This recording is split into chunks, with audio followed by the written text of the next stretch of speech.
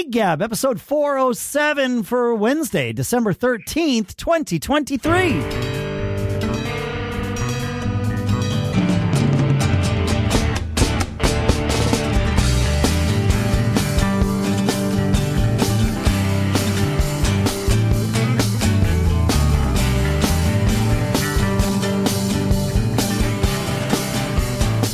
Greetings, folks, and welcome to Gig Gab, the show by, for, and about working musicians here in cold Durham, New Hampshire. I'm Dave Hamilton. Today, here in Santa Cruz, California, Paul Kent. How is Santa Cruz today? Lovely. Sun's been out. Just, beautiful, crisp, blue sky days. Life is good up here, getting ready for the holidays. That's good. That's good. Yeah, we're getting ready for the holidays here. It's cold here, but, that's just how it goes this time of year. It's to be expected. It's beautiful. Snow on the ground? No. We had weird snow today. Like nothing stuck, and it didn't even snow for very long, but there were periods where it looked like a blizzard outside for like 4 minutes, and then nothing, and then another blizzard for 4 minutes. It's New England. So, the joke is, if you don't like the weather, wait 5 minutes. And it's often true. So I've been in, well, first of all, before I talk about me, thank you to everybody who we have gotten so many emails, comments, text messages, Facebook message, all the things, an outpouring, I might even call it, Paul, from all of you folks about the changes that we talked about with Paul leaving the show, at least on a regular basis. And if you didn't hear that, we talked about it in the last episode, but long story short, Paul, at the end of the year, your job schedule is making it such that you can't do Gig Gab on a regular basis anymore. But you'll be back on a semi-regular basis, and we've got some other things planned, and it's going to be great. But the outpouring of support has been heartwarming, utterly fantastic. I have always said I would do this show even if nobody was listening, because I love talking about music and digging into music, and it's a nice thing to quote unquote have to do every week. But obviously you are listening, and it's amazing. So thank you for that. Yeah, the notes that people have sent me have been greatly appreciated. And like I always said, it's fun to me to hear from people, because to me, I'm just talking to my pal every week. And then I'm reminded that, oh yeah, there's people out there listening. Yeah. But sometimes you get reminded how many people out there are listening. Exactly. And it's really, really fun. So the nice messages, I try to reply to all of them. They're just greatly appreciated. I will be around from time to time. You can't get rid of me that easy, but the show's going to be fun. Nor do we want to. It's new. Yeah. And thank you for saying that. Yeah, I'm looking forward to it. I'm not looking forward to, I'm looking forward to the challenge of what's ahead and the opportunities, right? Change brings opportunities. And so I will have to do different things with the show, and therefore I spent a little bit of time. I have the benefit of having known about this for much longer than our listeners have, obviously. And there's been parts of that where I've been like, well, what the hell am I going to do? And then there's been parts where like, well, wait, I could do this. This might be interesting. And so I'm really actually excited about what we have planned. So it's going to be fun. We've had great guests that are stepping up and saying, use me more. And we've had different people. I was actually at a musician's party last night. You remember I started that holiday musicians get together several years ago up there. So a friend of mine kept it going, and it was last night. And I jumped in. I actually had two Bay Area musicians say, "Hey, I heard about Gig Gab. You think Dave would like me to come on and talk about it?" So I think you're going to get a lot of people reaching out saying, "I've got a story to tell." And so you're probably going to have a lot of work weeding through and ranking the good stories that are coming to you in the future. And that's a good problem to have. It is a good problem to have. I have already found myself, because I've basically, booked a few months out, because I don't want to be stuck with nothing to talk about on the show. Right. So, I've started thinking about this, and I've got people booked, and I've done all this stuff. And then as more ideas come, it's like, oh, I don't want to wait until April to do that, though. Huh. Yeah. What have I done to myself? No, it's a good bump. Do you think you'll ever do solo shows? Like, you'll have enough going on in your life and enough stories to tell that you're going to want to do it yourself? So this is an interesting thing. I have never there's an asterisk to this that makes what I'm going to say not entirely true, but it really is almost entirely true. I've never done a solo podcast episode, not of any of the shows that I do. I did one solo announcement for Backbeat Media years ago that I released as kind of a podcast thing, but in terms of this show or Business Brain or Mac Geek Gab, I've never done a solo episode. And so I like having a someone to talk to, a co-host, for a variety of reasons. One is it's nice to have a real-time sounding board, to call me out or correct me like we do for each other, or offer perspective or prod and ask questions and those sorts of things. But it's also nice to have a co-host because it forces me to do the show, right? That it's like if I'm sitting on the couch watching the Bruins and it's like, oh yeah, it's 9:00. I'm supposed to do the show. It's like, yeah, you know what? I'll do it tomorrow, right? That's easy to say when I don't have to call you and remotely look you straight in the face and say, hey, I don't want to get off the couch. I'm watching the Bruins. We could do that, but it's another level of commitment. Well, I would just say this: you are the king of Gear Gab, and a whole hour of stored up Gear Gab stories could be a really interesting thing. This is fascinating. I have literally told no one that is my idea to do Gear Gab solo, and I was going to make it a surprise to everyone. But sorry, inadvertently, no, this is brilliant. I love it. This is part of what I love about having a co-host.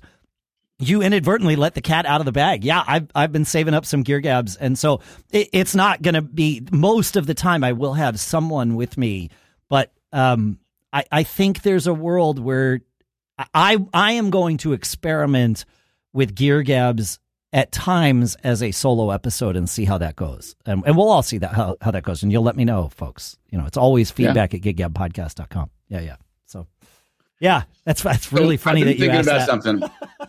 Well, I mean, that's your sweet spot, man. So I just think geeking out on great music gear would be something that would benefit everybody. And you're just super good at it. So go for it. Well, and it is, I appreciate you saying that because I feel like that's my comfort zone. So that's where I'm comfortable sort of taking this leap of doing the solo thing occasionally, which is great. Cool. Yeah. Good. Yeah. All right. I've got a good topic for us to start on today. Okay. Ready? Yeah. I've been thinking again about social media, and I've been thinking about the coaching I do for myself that I would express to anybody out there listening is, and again, this is more Facebook, but it really, applies to whatever your social media is if you are only using your social media to sell, you're doing it wrong. If the only way you are talking to your audience is by gig announcements or asking them to buy a T-shirt or asking them to do something for you, yep, I think you're doing it wrong. And the teaching moment is social media is a tool for you to foster, develop an audience. And the way you do that is it's a two-way exchange. Sometimes you give things just to give things because that's probably what you want your audience to think about is that, it's a fun place for me to hang out and check in on this artist that I like. He's not always asking me for tips or for money or for me to buy a ticket or for me to go see him. Sometimes you just tell a story. Sometimes you just, share a meme. Sometimes, if you are so inclined, you record yourself and you share a song. And I think that the Uber message here is that if you are looking at social media only as advertising, you're probably doing it wrong. It's not advertising. That's not actually what social media is. A lot of people use it that way. And the question is, are you overusing it that way?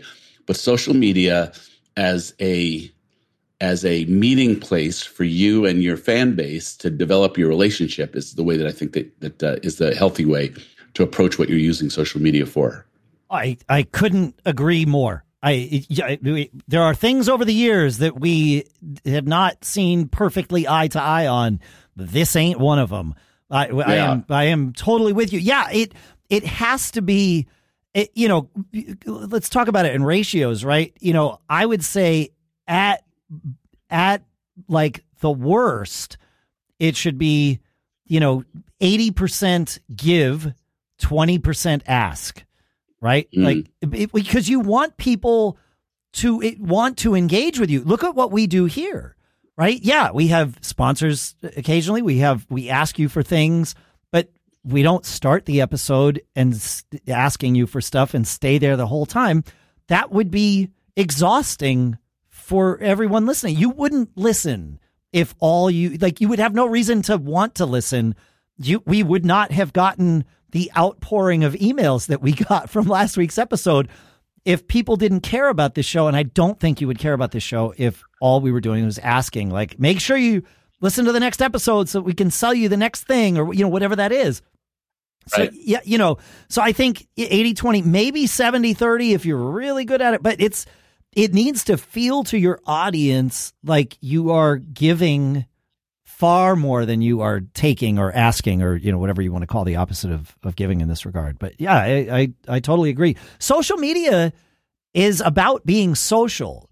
So think about how you would be in person with people. Would it just be, hey, let me tell you about my thing. Hey, buy this from me. Hey, this, I don't like, no one would want to be around you, and you wouldn't want to be around people like that. Right. So, absolutely. Yeah. If all you're doing is selling, you're going to wear the patience of your audience out. I mean, even it seems like I'm detecting, and I think it's a good thing, that more people are going back to, maybe because it's wintertime, but more people are going back to doing live stream shows, right? I've seen more of that lately. But I also have seen advertising for live streams that they're asking for the tips up front, like, tips welcome. I'm doing a live stream, tips welcome. It just seems like if the premise is always, always, always asking, I just think you're going to wear your relationship with your audience out fairly quickly. Yeah, you can only get, you have to think of it as a business, especially if you're literally asking people to pay you. That, therefore, is a business. And you have to think about how much money is any one person going to pay you over the course of a year, right? And that isn't just directly to you. It's on your merchandise, on your songs or whatever art you put together that you sell, and then also on tickets, either for your live stream or for your show. What's that number? Come up with that number and be honest with yourself about it. I mean, you can probably look and say, okay, here's my super fans. They come to, 80% of the shows that I play, and they always buy, half the stuff I put out. So you can do the math and figure out what it costs them and throw in some extra for drinks, because I know they come to your show and they buy drinks for themselves, but that's money at the end of the night that they say, oh yeah, it cost me $50 to go see Dave or Bitter Pill or Paul or whatever. Even if the ticket was $20, it's like, well, I spent another $30 on drinks. So that's a $50 night. Think about what that number is. And then don't ask people for more than that, because like you said, you're going to wear them out.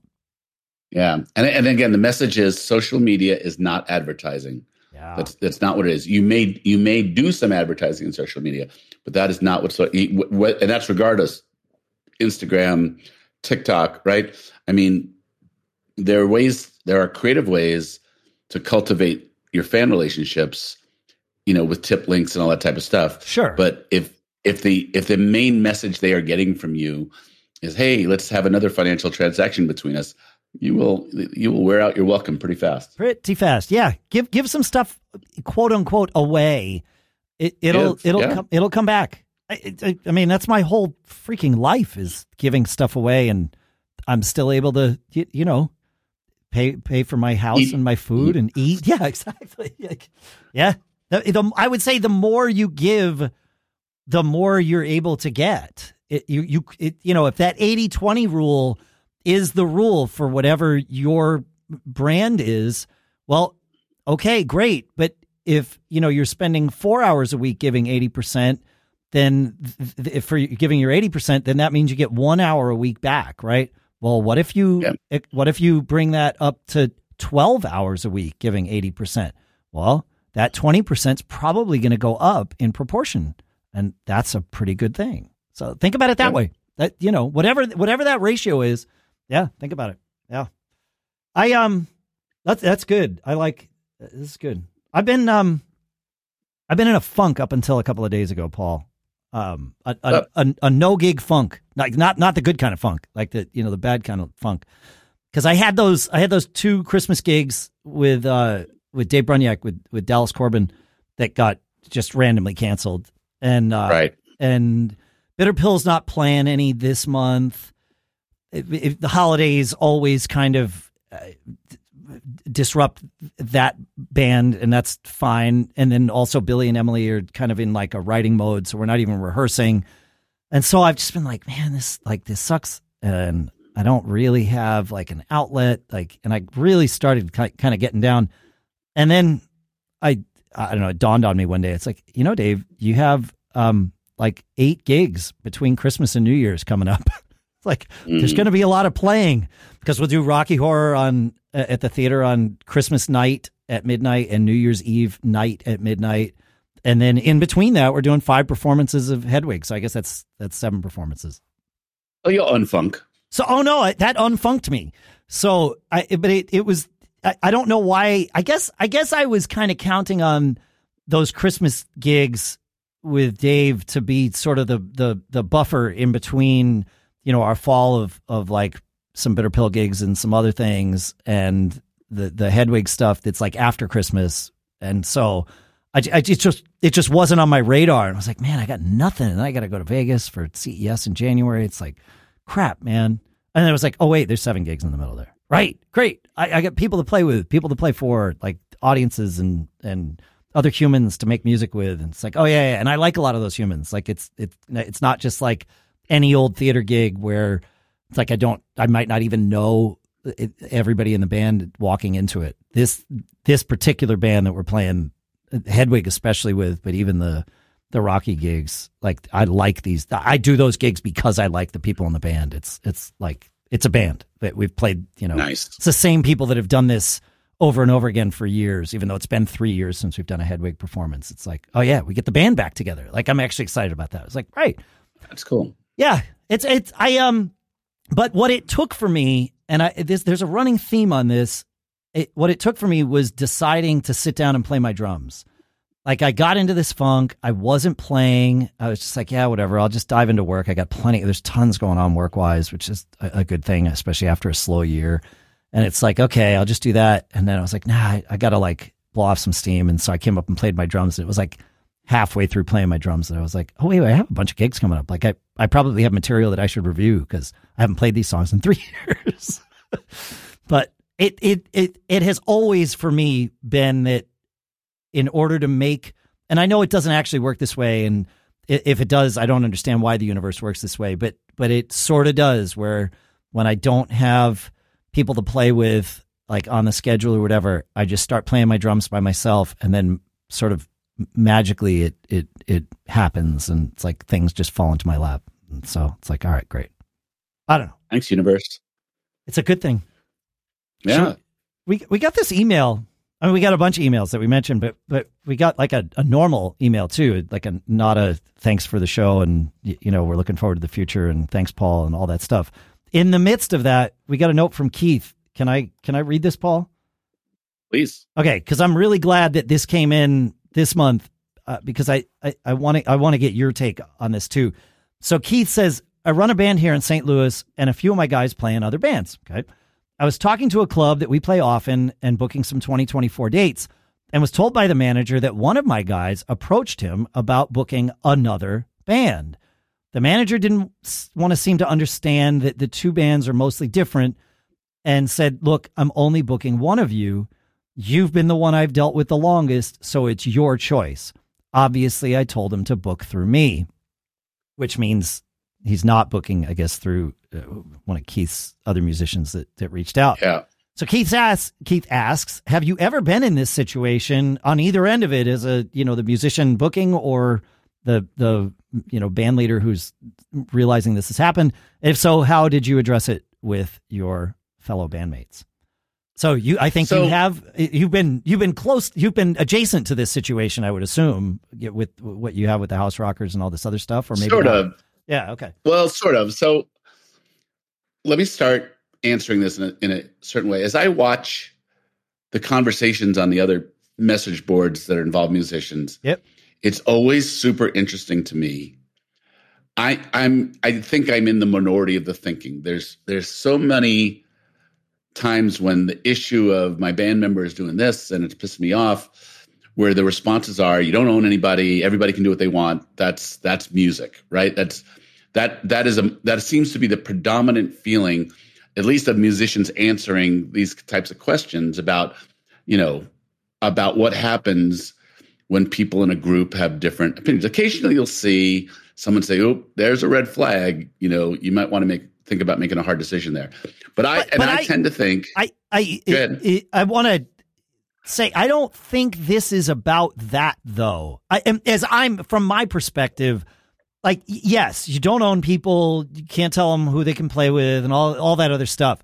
But it sounds like somebody literally leveraging an opportunity that Keith created by having this person in his band and kind of doing an end around. It's not like he went to Keith and said, "Hey, would you mind introducing me to the manager of, Club What's Its Name so that I can, book my other band?" Like, that didn't happen. They just reached out directly to the manager because they were there and not got to know that manager, it sounds like, from being there with Keith. That's different to me. But and now please finish your thought. Well, let me see if I can bring it all around. So I believe that booking gigs is a competitive sport, right? So there's a finite number of gigs and a much more infinite number of bands. Supply, I just demand. think that yeah, it is that. And so I often see perspectives that the act of playing music is that it's everybody's out for themselves and that's okay. I don't see that, right? So in my mind, I'm trying to keep a band working. I've got 9 musicians and a sound guy that if I don't keep them working, they're going to get busy with other things and go on. So I am very focused on my band getting the gigs. It makes no sense to me that you're going to compete internally, and that there's plenty of competition externally that is going to be trying to get the gigs that you're trying to get. Yeah, why engender a situation where the call is coming from inside the house? I mean, it just doesn't make any sense to me. So those are awful hard conversations. I guess to some degree that it goes back to like the most useful thing we ever tell people over and over again. You start with clear communications about what it means, to be in a band together, whether it's leader-led or democratic. The principles of the band should be laid out, and all these things should be laid out early. It's not always possible. So, situations you didn't think of can of raise course, their head. Of course, yeah. But I think the concept of the competitive nature of gigs is a thing. If you go off and do another band and you're doing the same repertoire and the same instrumentation, is that healthy for either band? No. So do you want to play I don't with guys think so. where, I've never understood that. That's a really good point, right? Because I've made no secret of the fact that I play in multiple bands, right? I like doing different things. I like playing with different people. Like there's all kinds of benefits and reasons and all of that stuff. And then there's also the pitfalls of it, mainly the scheduling, right? Like that's the big one that I run into. But I've never played in 2 bands that are doing the same material at the same time for the same audience. The closest I ever got was when I was playing in sort of a general business cover band, either in Connecticut or here in New Hampshire, and also once, maybe twice a year, playing either in New York or San Francisco or Boston with you in the Macworld All-Star Band, right? Like that was the only time in my life that I've ever been a part of 2 bands where the material might actually be the same in both. Otherwise, but it was obviously 2 different areas and completely 2 different things. But that's the only time where that's ever been a thing for me. Why would I guess to answer my question, why would people want to do this if it's their living? If that's their opportunity to make money, if you can go play American Girl 5 nights a week and get paid as opposed to 1 night a week, well, maybe there's a reason to do that. Like scalability. I suppose. It just seems like it's not knowing every situation and what agreements people have in their different bands. Yeah. But in the absence of any clear conversation about it, it seems like a bad problem waiting to happen. If someone feels entitled to, and you want to be careful here because we're all borrowing from the originals if we're in cover bands, right? Yes. So we want to be careful about claiming too much, authority over that type of stuff. Yeah, right. But if someone feels, at least to me, if someone feels like I'm entitled to do whatever I want, when someone feels entitled, that to me is going to be a warning flag versus having the conversation. Because if you just go do it because you feel entitled and you don't talk to the other people that you're playing with, then everybody gets to start thinking about where is this coming from? What does it mean? So I think I said this a couple of weeks. If you do anything in life that is going to affect someone else, be a good dude, or whatever the female equivalent of a dude is. Be a good human. A good person. Yeah. Be a good human, and consider the impact of something you do.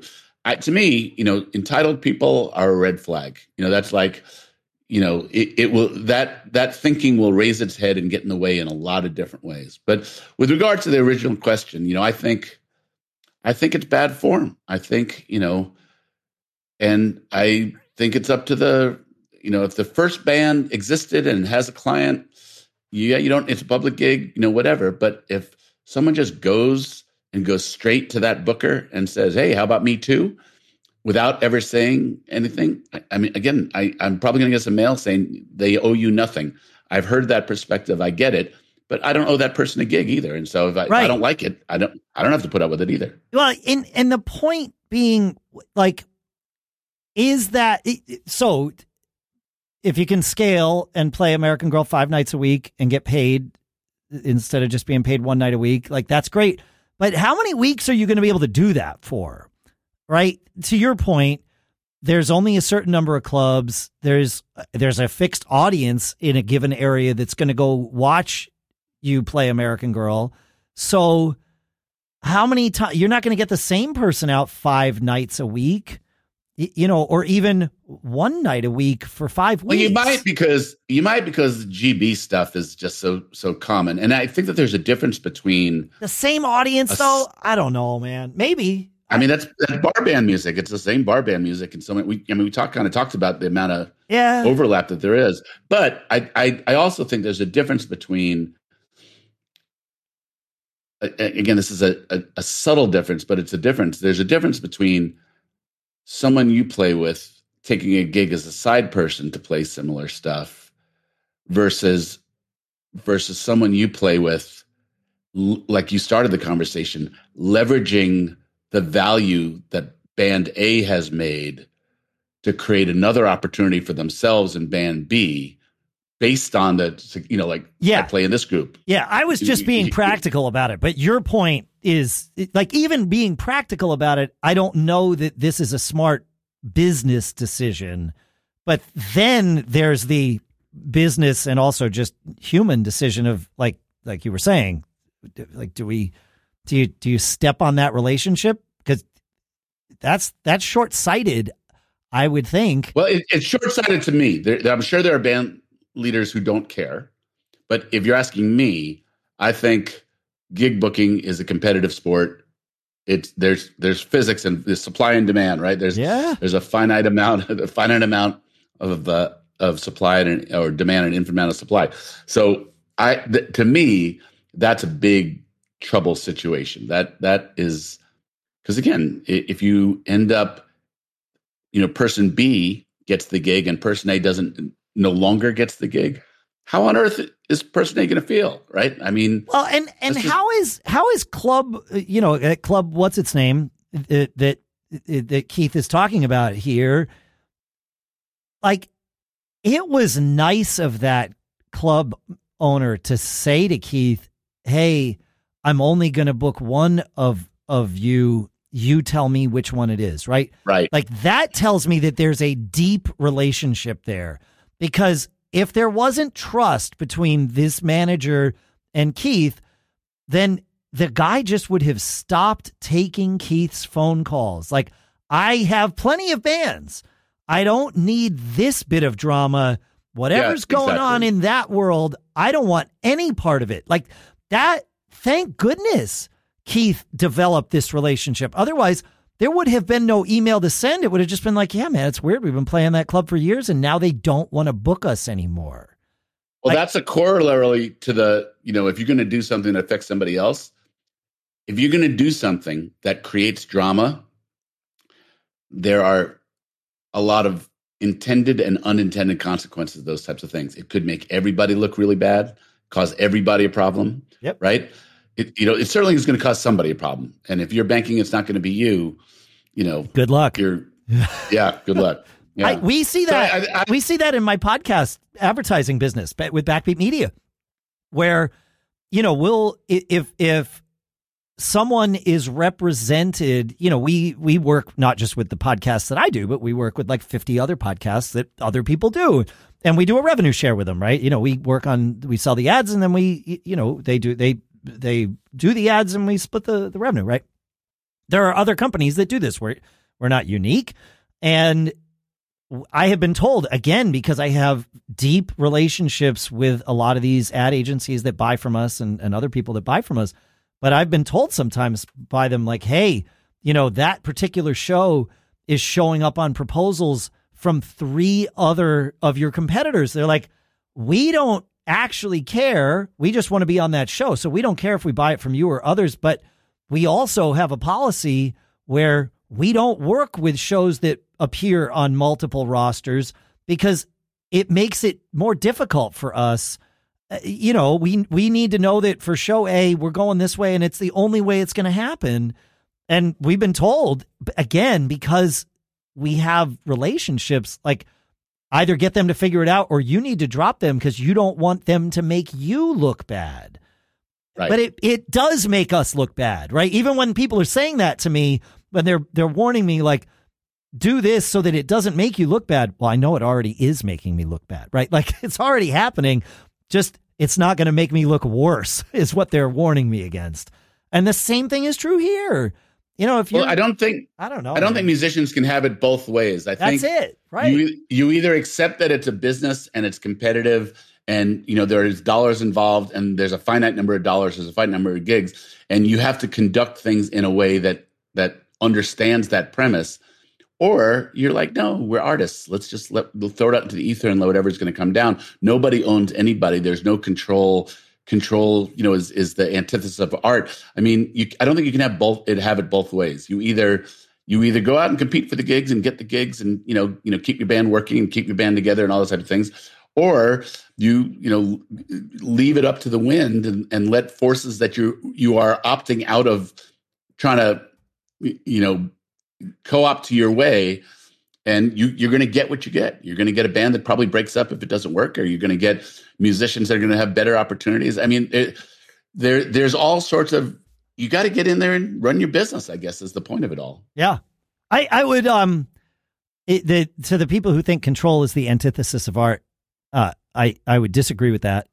I think control is fine when exercised correctly or appropriately. I don't want to say correctly, like there's only one way. There's many appropriate ways. But I have been listening to Geddy Lee's new book, and he said something in one of the chapters that I just listened to, that it's not control that's the antithesis of art. It's compromise that is. But, that's just, yeah. I think he was actually recounting something that Neil Peart shouted, in fact, at an agency label executive, but whatever. But yeah, whatever. Yeah, it's a good question from Keith, and I appreciate it because again, I face things like that from time to time, and I have to do what's best for my band, and what's best for my band is not always to say no. You go out and do you, and it doesn't. Even if it affects me negatively, I'll just live with that. That's just. It's not the way I think. Again, I probably will get hate mail for this, but I would say the predominance of thinking when there's a message about competitive issues or what is reasonable band leader what's the threshold of influence a band leader can execute. More often than not, I don't know if you have the same observation. More often than not, I see a very strong sentiment of feelings that a band is an at will thing, and if I choose to not to apply my will somewhere else, that's really none of your business. I can't find my way to that thinking.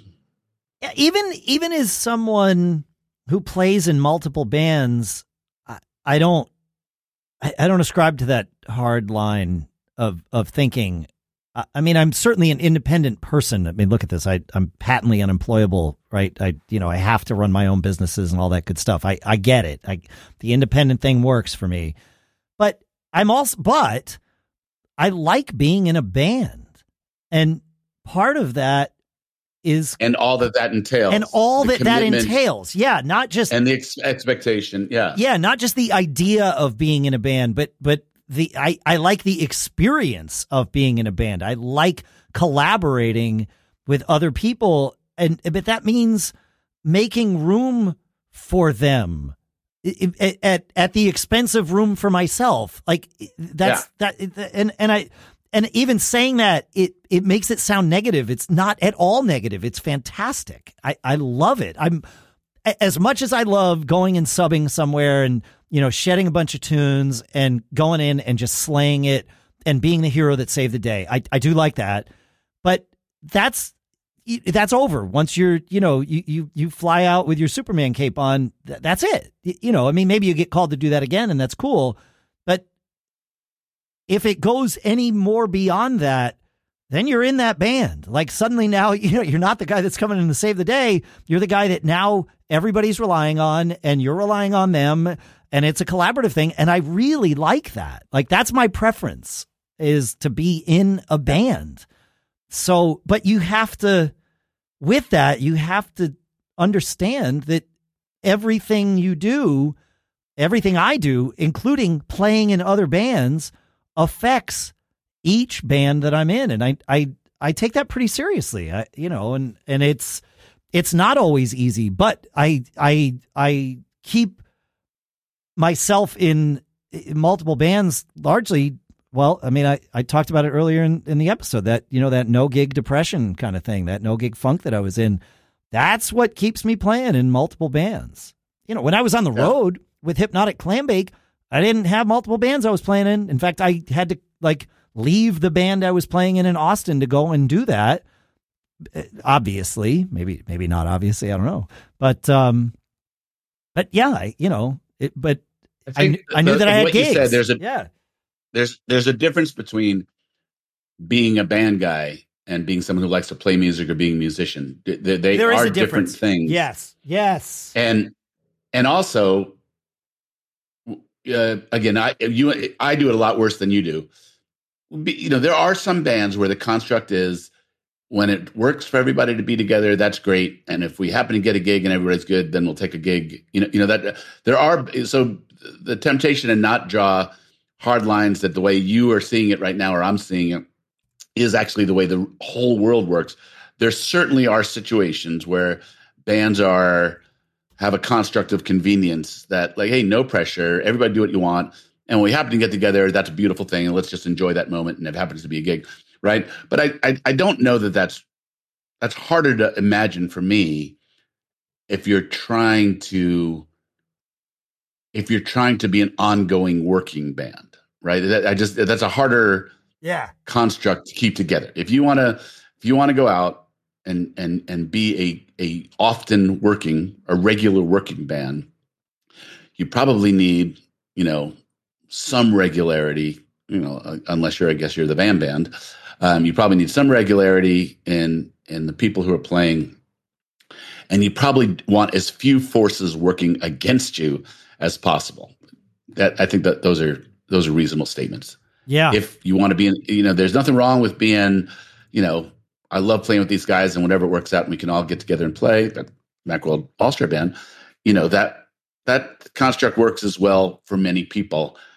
But I think if you want to be an ongoing working concern, competitive issues are just part of your life. And again, I think that why make it harder on yourself than you have to, and at least have Because the flip side of that is, imagine a world where everyone in your band is as dedicated as the leader to making the band successful, right? Imagine if everybody was out banging on doors trying to get gigs. I mean, if you're a 5-piece band, 6-piece band, 3-piece band, whatever it is, imagine if everybody was constantly trying to make that water go up. And then the flip side of that is, imagine one guy in your band who will give you his time and his instrumentation, but he's out, really competing directly with you in other ways. It just seems like an untenable situation to me. I've been in the first version, the Imagine a World where everybody is as committed, and I maybe that's true now. As I get older and play with people who have also, been around long enough to also get older, because that's what happens with age. You wind up developing different skill sets, and so labor can be divided, kind of like what Mike Schulte was talking about, right? Like in that band. And I think it's probably fair to say in that band that they perceive that they have an equal commitment and an equal division of labor, right, in the Pork Tornadoes, at least based on Mike's perception of it. Obviously, the other guys weren't there, but it sounds like it. But certainly, the band I was in high school and in college, two different bands, had that where it was, we were all just like starry-eyed and like, all in. And that's a pretty wonderful thing. It's hard to be starry-eyed when you're also jaded, I guess. But there are moments where you can let yourself be starry-eyed, right? Like, oh, this is amazing. This is, wow, look at what we have. And I think it's important to take those moments and just embrace them and acknowledge that you're, old and jaded, sure, and set that aside temporarily and just embrace those moments where you're like, wow, look at what we get to do together. This is amazing. Yeah, I know we have families and kids and houses and mortgages and, all those other things. But right now, whatever we're doing, this is what our collective focus is. And that's amazing. That, to me, that's like one of the wonderful parts about being in a band is those moments, whether they can be all the time, aka you're in high school, or they are, compartmentalized. They still happen, and don't let them pass by without at least taking a moment to soak it in those moments, folks. I think so. I agree. Yeah. I guess the question is, are you a musician or are you a bandmate? I don't know. Like that's kind of what we're talking about here. The line, and it's not binary, right? It's an interesting question to pose to oneself and ponder. I don't know. That's what I got for today. I mean, yeah, it's good stuff. It is good stuff. Thank you, Keith. I love these kinds of questions. Feedback at giggabpodcast.com. Thanks, Keith. Yeah. You got anything else for today, man? I'm good, my brother. I'm good, too. Thanks for hanging out with us, folks. Thanks, Keith. Feedback at giggabpodcast.com. Thanks for sending that in. Thanks to everybody for sending in all your comments that we mentioned earlier. Truly amazing. Paul. Yeah. If you're a musician or a bandmate or something else, what's one thing we can all always do? Always be performing.